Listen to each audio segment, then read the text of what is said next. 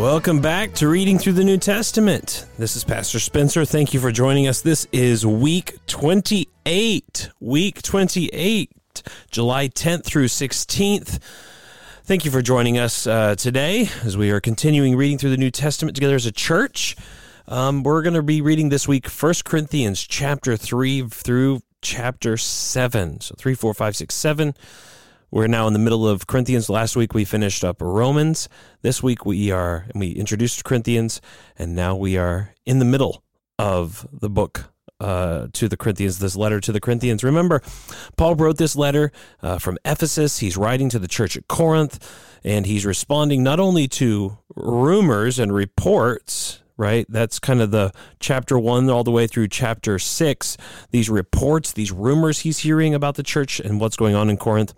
But he's also going to respond to a letter that comes to him, and he's going to respond to their concerns as well, beginning in chapter 7 through the very beginning of chapter 16 before concluding this letter to the Corinthians. This letter is so important and helpful because it shows how Paul was addressing a church that was living in a very ungodly, pagan, unbelieving, immoral culture. And so it's helpful for us to see what practical, real-life issues these Christians, this group of people who are in Christ, how they're tackling these issues or not tackling them, and how they should live, and how the gospel changes the way they live. That's kind of one of the things that the Corinthian letters do, is they give us some insights into the lives, the concerns, the problems of the early church. And it's a kind of comforting, actually, whenever you read the problems this early church was having. You realize that nothing takes God by surprise. These were the same things going on back then that we have going on today. And we simply have to remember that the gospel is sufficient. Jesus Christ is sufficient and able and powerful to meet all the needs and the problems that we may see in our church life. So today we're going to begin going in through this book, through 1 Corinthians. Right, so in 1 Corinthians, we're kind of in this section, most of it today, we're going to still be in this time where Paul is concerned with, he's responding to reports, right? The church is divided. We see that at the very beginning. They are kind of judging faithful Christian pastors and leaders like Apollos and Paul and Peter, and they're forming into groups, into divisions, and seeing, kind of like one group's following these guys, and other group's following those guys, and Paul is now addressing them. Last week he began saying, listen, the main thing isn't the men that you came through whom you believed it. It's Christ, his gospel, and all of these things come to us through the Spirit. This week, beginning in chapter 3, he's going to say things like this, right? When one says, I follow Paul, and another, I follow Apollos, are you not being merely human? What then is Apollos? What is Paul? Servants through whom you believed, as the Lord assigned to each. I planted, Apollos watered, but God gave the growth. Paul's point here is this: it doesn't matter, in a sense, the minister, that he's simply the messenger. The real thing is that God has revealed to you by the Spirit's power this truth about who Jesus is, and you believed. The minister, the person that God uses, is really insignificant compared to the message and the Holy Spirit and the Christ and God who sends this message. So he's saying, don't get hung up on following human leaders. That's the way the world works. That's the way the world does. They divide up based upon parties and personalities and whoever has the, back then, if they had social media, they would be like, who has the most followers? Who has the most clicks on these on the videos? Because Apollos probably would have had a lot of clicks on his videos. Paul probably would have had a lot of clicks, and people would have been trying to divide all over the place on who to follow, and there would have been different groups, and Paul's saying, no. The key thing is Christ. Is Christ preached? If Christ is preached, the human minister is relatively insignificant. It doesn't matter. Whoever it is, praise God that happened, but it's God who gives the growth. The growth and the power of the gospel come from God. So Paul is going to deal with here in chapters 3 and 4 with the idea of helping them to understand really what is the ministry all about, the ministry of the word. What is this whole thing about? And trying to remind them of, we are simply stewards. That's what he says at the beginning of chapter 4. We are stewards. We are God's messenger boys. We're Christ's errand boys. We in other words, he's saying we don't have any authority in ourselves. We're simply bringing the message of Christ to you. Then beginning in chapter 5, Paul is going to deal with immorality in the church. We hear about some really egregious immorality that's going on in the church, and Paul is reminding them that they must not allow that in their midst. He calls them to purge the leaven from the midst because he says Christ, our Passover lamb, was sacrificed. He uses a kind of an analogy from the Old Testament. It says, listen, we must not have these things. If we are in Christ now, we must get rid of sin, and we must not tolerate this blatant immorality in our midst. You must deal with this in your midst as well. And so then he also deals with another problem in chapter 6, right? These guys are also not only tolerating immorality in the church, they're also suing each other. There's some level of this going on as well. They're having grievances against each other, and they're taking each other to court. And this obviously destroys the church's witness. It undermines the unity that we are supposed to have in Jesus Christ and the unity that really is there because of what Christ has done. And Paul is calling them to humble themselves. What really seems to be going on here at Corinth, and I think I'm stealing this from Luther's one time, he said, we really have a bunch of know-it-alls in the church at Corinth. And that's really true, isn't it? This is a church of know-it-alls. They think they all know it all, so they'll engage in sexual immorality, or they will sue each other, or they will be prideful and follow one teacher over another, because ultimately these people are they have one of the I shouldn't say these people. Much of the problem with many people in this church, probably not everybody, there were believers. There were mature people here too, I'm sure. But what is really coming out here, though, is there's a number of people here who think they know everything, and Paul is calling them back to humility, and that if they really knew everything, they would be more loving and gracious and kind and humble and lowly and patient with each other. That's where Paul eventually will get into chapter 13. He'll remind them of love and such in here. And this is something they've forgotten. And Paul's calling them to remind them of who they are in Christ. They were bought with a price. They were washed. And then the second half of the letter begins in chapter 7. So now this is where Paul is going to begin dealing with the matters that he says, now concerning the matters about which you wrote. Right? That's beginning in chapter 7, verse 1. So now he's going to deal with some of the problems, or maybe not problems, issues that they have questions about. How should we deal with this, Paul? What is the Christian way to think about this? What should we do now that we are in Christ? And he's going to deal with the whole concern over marriage. And you think about it, it was a real concern. If I'm in Christ, is it appropriate for me to be married to an unbeliever? Is it appropriate? Do I need to divorce my unbelieving spouse, even if they're willing to live with me and allow me to practice my faith? Should I divorce them? Am I somehow tainted by being married to an unbelieving spouse, and while at the same time professing to believe in the gospel of Christ? Those were real questions and real concerns that they were having. And then you think about the concern, well, what about my children then? Are they tainted because of an unbelieving spouse in me? That's in this marriage. And Paul is going to deal with that and helpfully guide them and to show them how the gospel works here and how its impacts. And he calls them to get married if they're, most people, the normal thing for most of us is to be married. And now there is the occasional person like Paul himself seems to be who did not have a wife.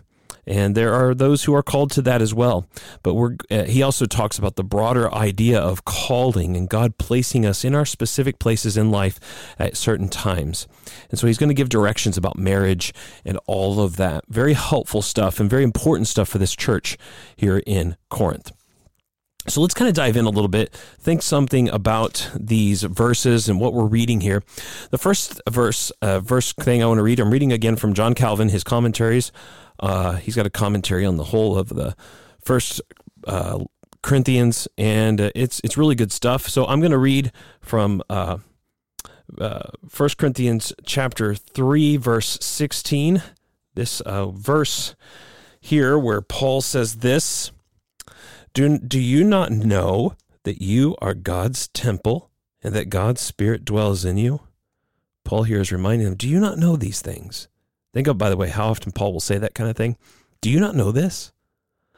Do you not know that you are God's temple? What does that mean? Let's listen to what Calvin has to say on this verse here. He says, after giving advice to the teachers about their task, Paul now turns to the pupils, the students, so that they too might take heed to themselves. He had said to the teachers, you are the master builders of God's house.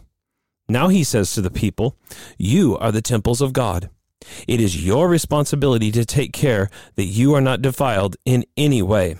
Now, what he has in mind is that they do not give themselves dishonorably into men's hands. Indeed, he confers a rare honor on them in speaking in this way, but he does it in order to show their guilt more clearly. For since God has consecrated them as a temple for himself, at the same time he has appointed them as keepers of his temple. They are therefore violating a sacred trust in abandoning themselves to men. He calls all of them together the one temple of God. For every single believer is a living stone for the erecting of God's building. However, individuals also are sometimes called temples. A little later, Paul uses the same idea again, but for another purpose. In that passage, he is dealing with chastity, but here he is urging them to maintain to their last their faith in the obedience of Christ and Christ alone. The use of the question gives greater emphasis, for in calling upon them as witnesses, he is suggesting that he is speaking to them about something of which they were well aware. So he's saying, do you not know that you guys are the temple of God, right? You together are the temple. And that means also you're the keepers of the temple. You are to be those who have a sacred trust. You're to make sure that your lives and your unity as a church and as those who are in Christ is to be marked by holiness, godliness in life and living. And then he says here, and he also on the second part where it says here, and that God's Spirit dwells in you. He says this is the reason why they are the temple of God. And that's very important. You and I are the temple of God because the Holy Spirit dwells in us. It's not because we're the temple of God that the Holy Spirit dwells in us. It's the Spirit who makes us holy. It's the Holy Spirit who comes to us and changes us and lives within us and makes us holy. He says, therefore, the and should be read as because. That is common enough as, for example, when the poet says, you have heard it and it has been reported. Paul says, you are the temples because he dwells in you by his Spirit. For no unclean place can be God's dwelling place. In this passage, we have clear evidence for affirming the divinity of the Holy Spirit. Now, by that, he's, of course, talking about the fact that we have clear evidence in this verse right here as well to prove the fact that the Holy Spirit is God. He is a person of God. Remember, we are Christians. We are Trinitarians. We believe that there is one God. God is one being in three persons. And sometimes people might talk about the Holy Spirit as if he's a force or some kind of like electricity or some powerful natural force occurring in nature or something. But what here Paul is affirming is that it is because the Spirit of God dwells in you that God dwells in you, right? So if God dwells in you and it's the Spirit who dwells in you, well, then that means the Spirit is God. So he's pointing that out. This is a clear verse right here showing that the Spirit as well is to be worshipped as God. He is God, the Holy Spirit. And he says this, for if he were a created being or simply something given to us, he could not by indwelling us make us the temples of God. At the same time, we understand how God communicates himself to us and the chain by which we are bound to him, his pouring into us the power of his Holy Spirit. So right there, Paul is reminding you and me that because we have the Spirit of God, remember last time we talked about how we have the Spirit of God who comes and takes the things of Christ, reveals them to us, right? We have talked about the Holy Spirit. He reveals God's mind. He gets us into God's head so that we can understand that. Well, similarly, when the Holy Spirit dwells in us, we become temples of the Holy Spirit, but we are also the temple together of the Holy Spirit. We are together as a corporate reality. In other words, there's a sense in which you yourself as an individual are the temple of the Holy Spirit, but there's also the level in which we together as the church are the temple of the Holy Spirit. So, Spirit dwells in us, and therefore we are to live in light of that. We are to live our lives knowing that we are the temples of the Holy Spirit, and our lives should be marked by holiness and godliness and a changed life. Okay? So then I want to turn now to 1 Corinthians chapter 4, verse 7. So Paul is continuing here. He is continuing to talk about the ministry, and he's saying, listen, Apollos and Paul and Cephas, it really doesn't matter. The main thing is Christ and his gospel and the Holy Spirit's work.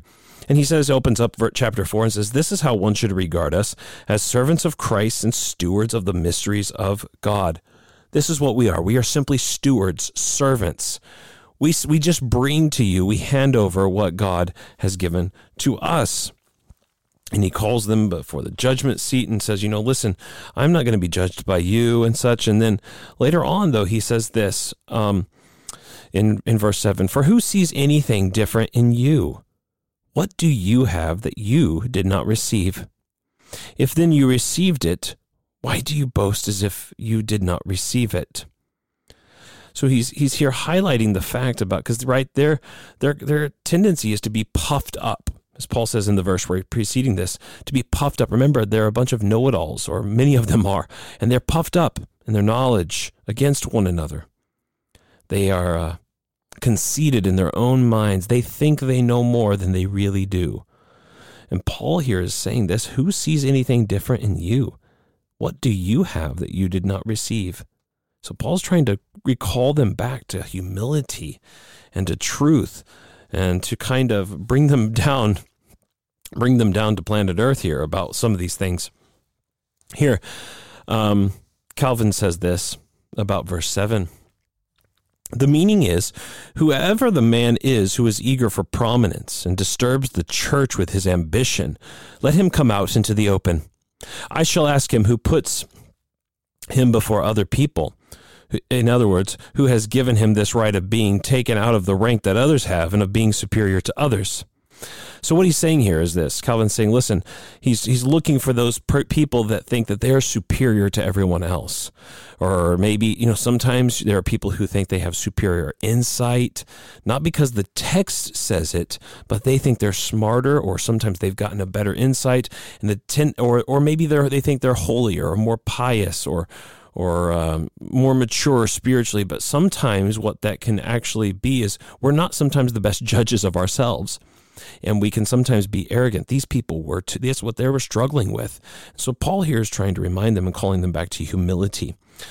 Calvin continues, now this whole argument depends on the arrangement which the Lord has established in his church, that members of the body of Christ should cohere together, and that each one of them should be content with his own place, his own rank, his own function, and the honor he himself is given.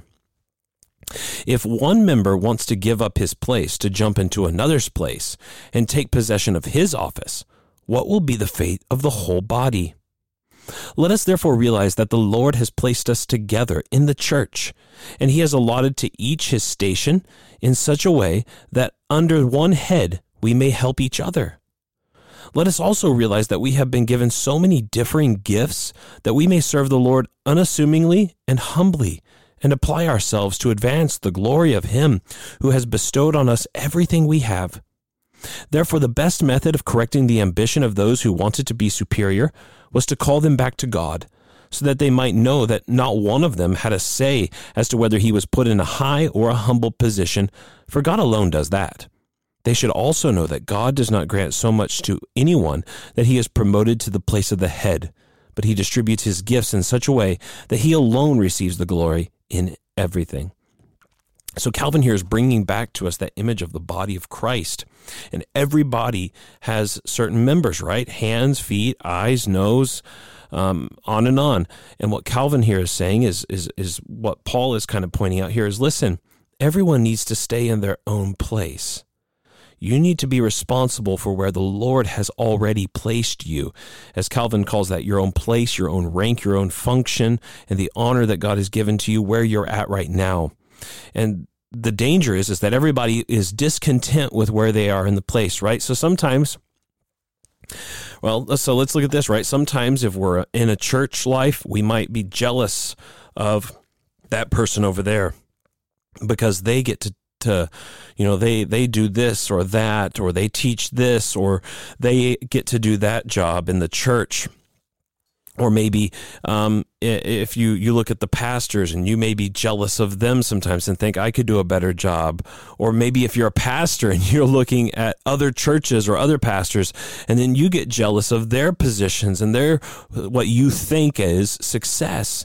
The temptation is for us all to be discontent with where the Lord has placed us, to be discontent and therefore to be jealous and to want to be in a different place.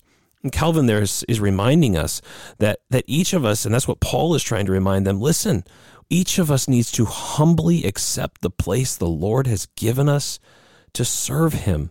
And it's the Lord who puts us. And as Calvin points out as well, is that none of us get to be the head.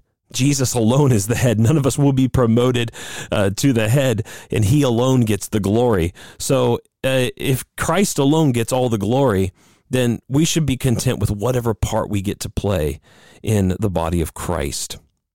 Calvin continues, to make to differ, which is taken from that verse. Who sees anything different than you? What do you have that you did not receive? So continuing back here with Calvin, to make to differ is taken here to mean to make outstanding. Augustine, he's talking about St. Augustine, the early church father, often puts this text to skillful use in contending against the Pelagians that whatever excellence there is in men is not implanted by nature, so that it can be attributed to nature or heredity, nor is it procured of our own free will so as to put God under our control, but it flows from his mercy, which is pure and free. For there is no doubt that here Paul places the grace of God over against the worthiness of men. So Paul here is highlighting to them and saying, listen, whatever you have is pure gift from God. It's not because you're better than anybody else. So we have no reason to boast, right? We have no reason to boast. No one can boast that in their intelligence and their abilities and their moral abilities. Paul is saying this, everything that we get is a gift from heaven. Remember, John the Baptist said that a man cannot receive even one thing unless it is given him from above. That's in John chapter 3, the latter half. And that's the same basic thing that Paul is saying here. Everything we get comes from God's mercy. So none of us can boast as if we ourselves did this. Paul continues in Calvin's commentary here. What hast thou? What do you have? Calvin writes, this bears out what is said in the previous phrase. For the man who has nothing that can mark him out as superior to others can have no right to set himself above them. For what is more futile than boasting without any justification for it? But no man has anything in his own resources to make him superior. Therefore, whoever puts himself on a higher level is foolish and impertinent. The true basis of Christian humility is, on the one hand, not to be self-satisfied, for we know that we have no good in ourselves at all, and on the other hand, if God has implanted any good in us, to be, for that reason, all the more indebted to his grace. In a word, we must not boast in anything, as Cyprian says, because we possess nothing. Again, Paul is calling them back. Listen, who has made you to do? What do you have that you did not receive? Everything you've been given as a gift. You never were strong enough or smarter than other people. So stop boasting. Stop being so puffed up and thinking that you're so special. And lastly here, where Calvin, he's commenting on this verse, if then you received it, why do you boast as if you did not receive it? Calvin says this, note that no room is left for taking pride in ourselves when it is by the grace of God we are what we are. And that is what we had in the first chapter, that Christ is the source of all our blessings, so that we may learn to glory in the Lord. And we do not do that until we give up our own glory. and God only gets what is his right when we have been emptied, so that it may be plain that anything commendable in us comes from outside ourselves. That's a very good reminder to us. We find everything we need in Jesus Christ. As Paul says, he has made to us wisdom, redemption, righteousness, and sanctification. He is everything to us. Therefore, we get everything from him. And therefore, we have to empty ourselves. We have to give up on our own glory and look to his glory alone and to see him for who he is. And we get everything. So we are emptied, but we are filled then with Christ. Okay? So Paul is continuing to call them back to humility and to remind them of the greatness of the things that they've been given in Jesus Christ.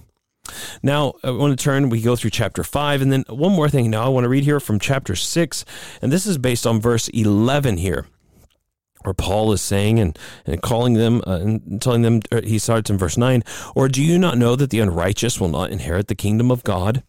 And eventually he says, "And such were some of you, but you were washed, you were sanctified, you were justified in the name of the Lord Jesus Christ and by the Spirit of our God."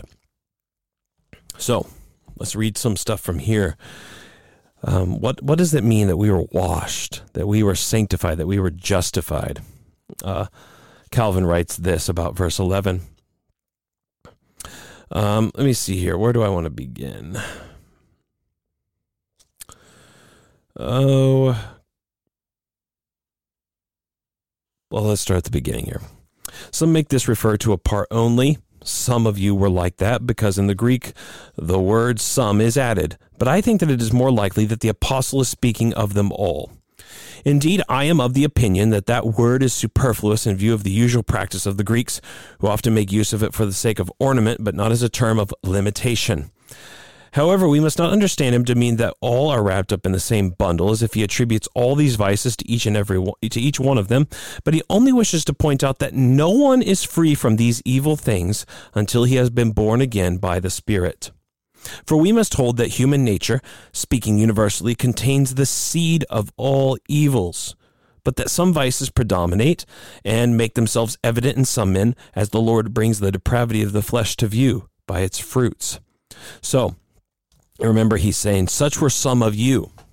And what he's highlighting is all of us have that same evil heart. All of us, we don't all struggle with the same exact sins, but we have the same sickness, if you will. So, you know what I mean? So we all have that same unbelieving, sinful, wicked heart.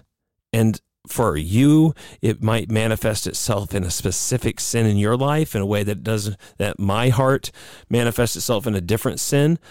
Yours may be anger, mine may be covetousness, or there could be lying or stealing or whatever sins they are. Because some people struggle with different types of sins. But the key thing that Paul here is saying is, underneath it all, though, we all have the same sinful nature, the same hearts, the same seeds of all evil come from our hearts. And so he's highlighting the unity and the sense in which we all share in the same depravity. Calvin continues, thus in the first chapter of Romans, Paul lists many kinds of vices and crimes which spring from ignorance of God, and that ingratitude of which he had shown all unbelievers to be guilty. Not that every single unbeliever is tainted with all those vices, but because all are exposed to them, and no one is free of every one of them. For a man who is not an idolater sins in some other way. So also in the third chapter, he makes these texts refer to all the sons of Adam. Their throat is an open sepulchre. Their feet are swift to shed blood. Their tongue is deceitful and poisonous. It is not the case that all are bloodthirsty and cruel, that all are treacherous or abusive in speech. Rather, before they are made new men by God, one has a tendency to cruelty, another to treachery, this one to lust, and that one to deceitfulness. The upshot is that there is no one in whom there is not some evidence of the corruption common to all. Indeed, all of us, to a man, are by an inward secret bias of the mind subject to all vices, except insofar as the Lord puts a curb on them within us, so that they do not issue into the world in action. The meaning, therefore, is simply this. Before they had received the grace of regeneration, some of the Corinthians were covetous, others idolaters, others extortioners, others effeminate, others revilers. But now, having truly been set free by Christ, they were like that no longer. So all of us, even though we may not have manifested in all of these specific ways, we all have the same evil heart. And it is only by the Holy Spirit's power that we are able to put those things to death. And so here he says this, however, the apostles' intention is to humble them by reminding them of what they were like before, then to awaken them to realization of the grace of God towards them. For the more we recognize the wretchedness of the condition from which the kindness of the Lord has rescued us, the more clearly do we see the rich fullness of his grace. Now, the extolling of grace is a source of encouragement, because we ought to take great pains not to make the kindness of God worthless when it should be held in such high esteem. It is as if he said, "It is enough that God has pulled you out of that mud in which you had once been immersed." Peter speaks in similar terms. The time that is past suffices for doing what the Gentiles like to do. 1 Peter 4:3. So he's saying, listen, do you not know who you are? Remember what you once were before you came to Christ. Remember the sins that you engaged in. Remember your dead heart before you came to Christ. But now, what does he say?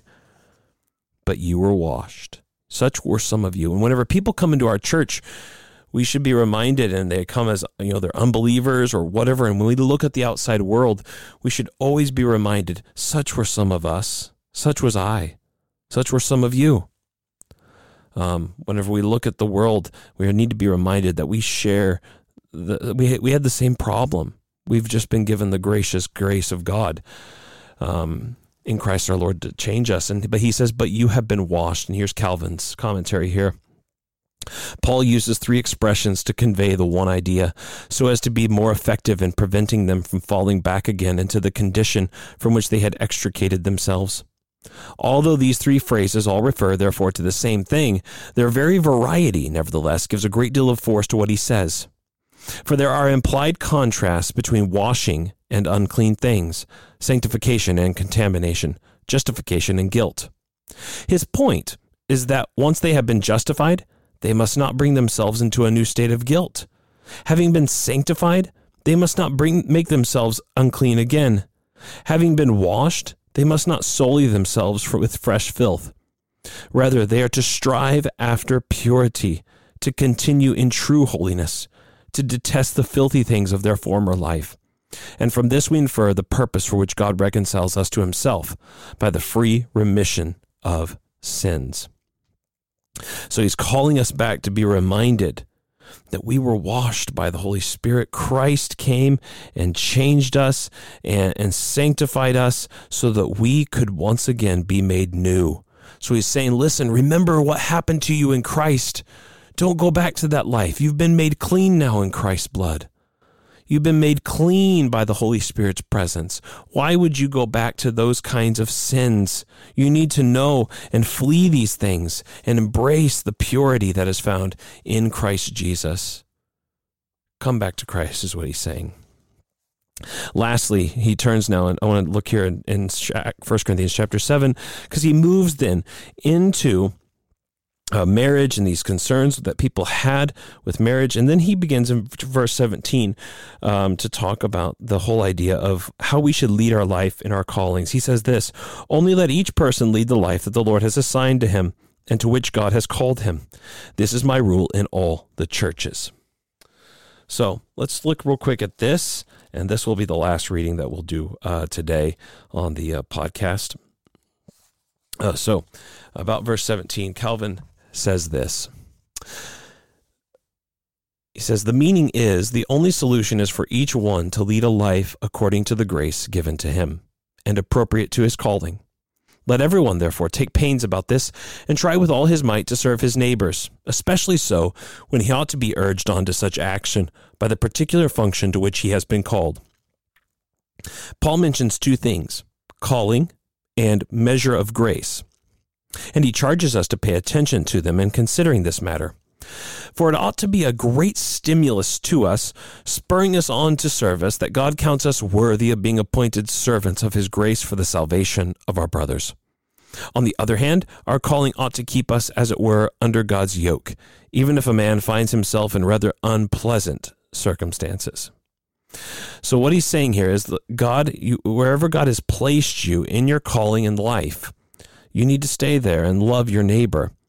This is a great doctrine called the doctrine of vocation. We had a class on it called God at Work. There's a lot we could talk about it here, but he's saying, listen, whatever position God's placed you, whether that be as a man or a woman, a father, a mother, or a husband, a wife, son, daughter, church member, pastor, in the state, a citizen or a magistrate or somebody in political office, whatever that looks like, job, employee, employer, in all of those things, we need to lead the life that God has given to us appropriate to our calling, where God's put us. Be content with where God's put you, we could put it that way. But then going on into verse 18, where Paul says, was any man called being circumcised? Let him not become circumcised. Calvin continues and says, since he had been referring to calling, Paul takes the opportunity, as he often does, to make a short digression from a particular aspect to a general exhortation about calling. At the same time, he confirms with different examples what he had said about marriage. What it comes to is this. Once you have entered on your calling by God's will, you must not rashly withdraw from it because of external circumstances. He begins with circumcision, for it was a subject of dispute with many at that time, but he says that it makes no difference to God whether you are Gentile or Jew, and so he urges each person to be content with his own lot. We must always remember that Paul is dealing only with legitimate ways of life, which God has instituted and controlled. So again, God has called you and me as believers to be content where he has placed us. And he always points out, Calvin does the good, helpful there, he's only dealing with legitimate ways of life. So for instance, it is not a legitimate calling to be a drug dealer, right? That is not a legitimate calling in life. So if someone was engaged in that, Paul would not say, remain there, stay there. No, you need to repent of that, leave that lifestyle. That is an occupation, but that is not a calling. That may be a way for you to make cash, but it's not a legitimate calling in God's sight. And there are obvious other examples of that we could think of. But Paul here is calling us, if we are engaged in a legitimate calling in our job, or, if you are married, or if you've got children, or if you go to a church, whatever it is, Paul is saying, listen, stay where you're at, unless the circumstances are obvious that you should move along. Like, for instance, Paul will say later here, if you're a slave and you have the opportunity to become free and the opportunity comes along, certainly take that chance. But don't be going around and, just fretting over much about trying to become free. He's basically saying, listen, be content where God's placed you and serve him where you're at. Calvin continues here, and he talks about circumcision being nothing. He calls us and says, listen, we are, the only thing that matters is keeping the commandments of God. So Calvin goes into verse 20, and he talks about, let each of us abide in that calling. He says this is the principle from which other things follow. Each should be content with his calling and persist in it, and not be eager to change to something else. In the scriptures, calling is a lawful way of life, for it is connected with God who actually calls us. That is pointed out to prevent anyone from misinterpreting this verse, to give support to ways of life which are clearly worldly and sinful. So again, Calvin's giving that caveat, right? Obviously, if you're engaged in obvious sin, yes, you should leave that lifestyle or that whatever you would call occupation or whatever. But a calling is for a lawful ways of life where God's put you. Don't leave that hastily, rashly. Calvin says this, continuing, but at this point, someone is asking if Paul wishes to impose something binding on people. For what he says may seem to suggest that each one is tied to his calling and must not give it up, but it would be asking far too much. if a tailor were not permitted to learn another trade or a merchant to change to farming, right? So this is a great question. So are you saying that I shouldn't ever be worried about switching my job? If I want to, find a different career or do something different with my life, is that wrong? How should I think about that? And Calvin here, says this: to that I would reply that is not the apostle's intention, for he only wishes to correct the thoughtless eagerness which impels some to change their situation without any proper reason, for perhaps they are moved by a wrong belief or some other influence. In the next verse, Paul brings this rule before everyone also, that they may bear in mind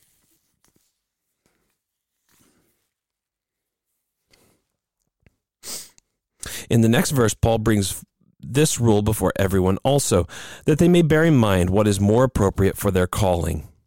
Therefore, he does not lay it down that each person must remain in a certain way of life once he has adopted it. But on the other hand, he condemns the restlessness which prevents individuals from remaining contentedly as they are. And his advice is, let the shoemaker stick to his last, as the old proverb has it. So the key here is contentment, isn't it? Contentment in wherever the Lord has placed you. And this can be so important for us in our Christian lives. We live in a very discontent society, don't we? We live in a society where no one's content, because no matter where you go, you're never going to find a perfect place, a perfect marriage, a perfect job, a perfect family, a perfect church, a perfect place to live, a perfect amount of money, a perfect house. And we live in a society which is seeking perfection. And so we have people doing things rashly, discontent all the time. It's not wrong to change your job or to change your career or to move. Those things are not wrong. The thing is, are you doing it because you're discontent all the time? Are you rashly? Are the reasons not really good? As Calvin says, it's thoughtless eagerness that impels you. Is that what's going on? Or are you doing this because of other good reasons, right? So really we have to judge in our hearts these things. And this is really, really important, I think. That we need to be remembered.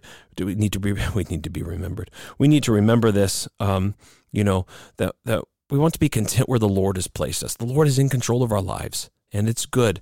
And Paul wants to remind them of that great truth in Corinth. And he wants to remind us of that as well, that wherever the Lord has placed us, he can use us. We were bought with a price. We are his. And he has a place for us. And we may not understand that place or that purpose. It may feel to us insignificant or ordinary. But the reality is, if God has placed us there, he's going to use us for his purposes to take care of the world, and also to bless our families, our neighbors, and for the salvation of souls. Well, thank you very much for listening to this. I hope this has been encouraging to you as we walk through 1 Corinthians together. We're going to next week begin in chapter 8. Should be fun. Thank you for listening. Take care, and God bless.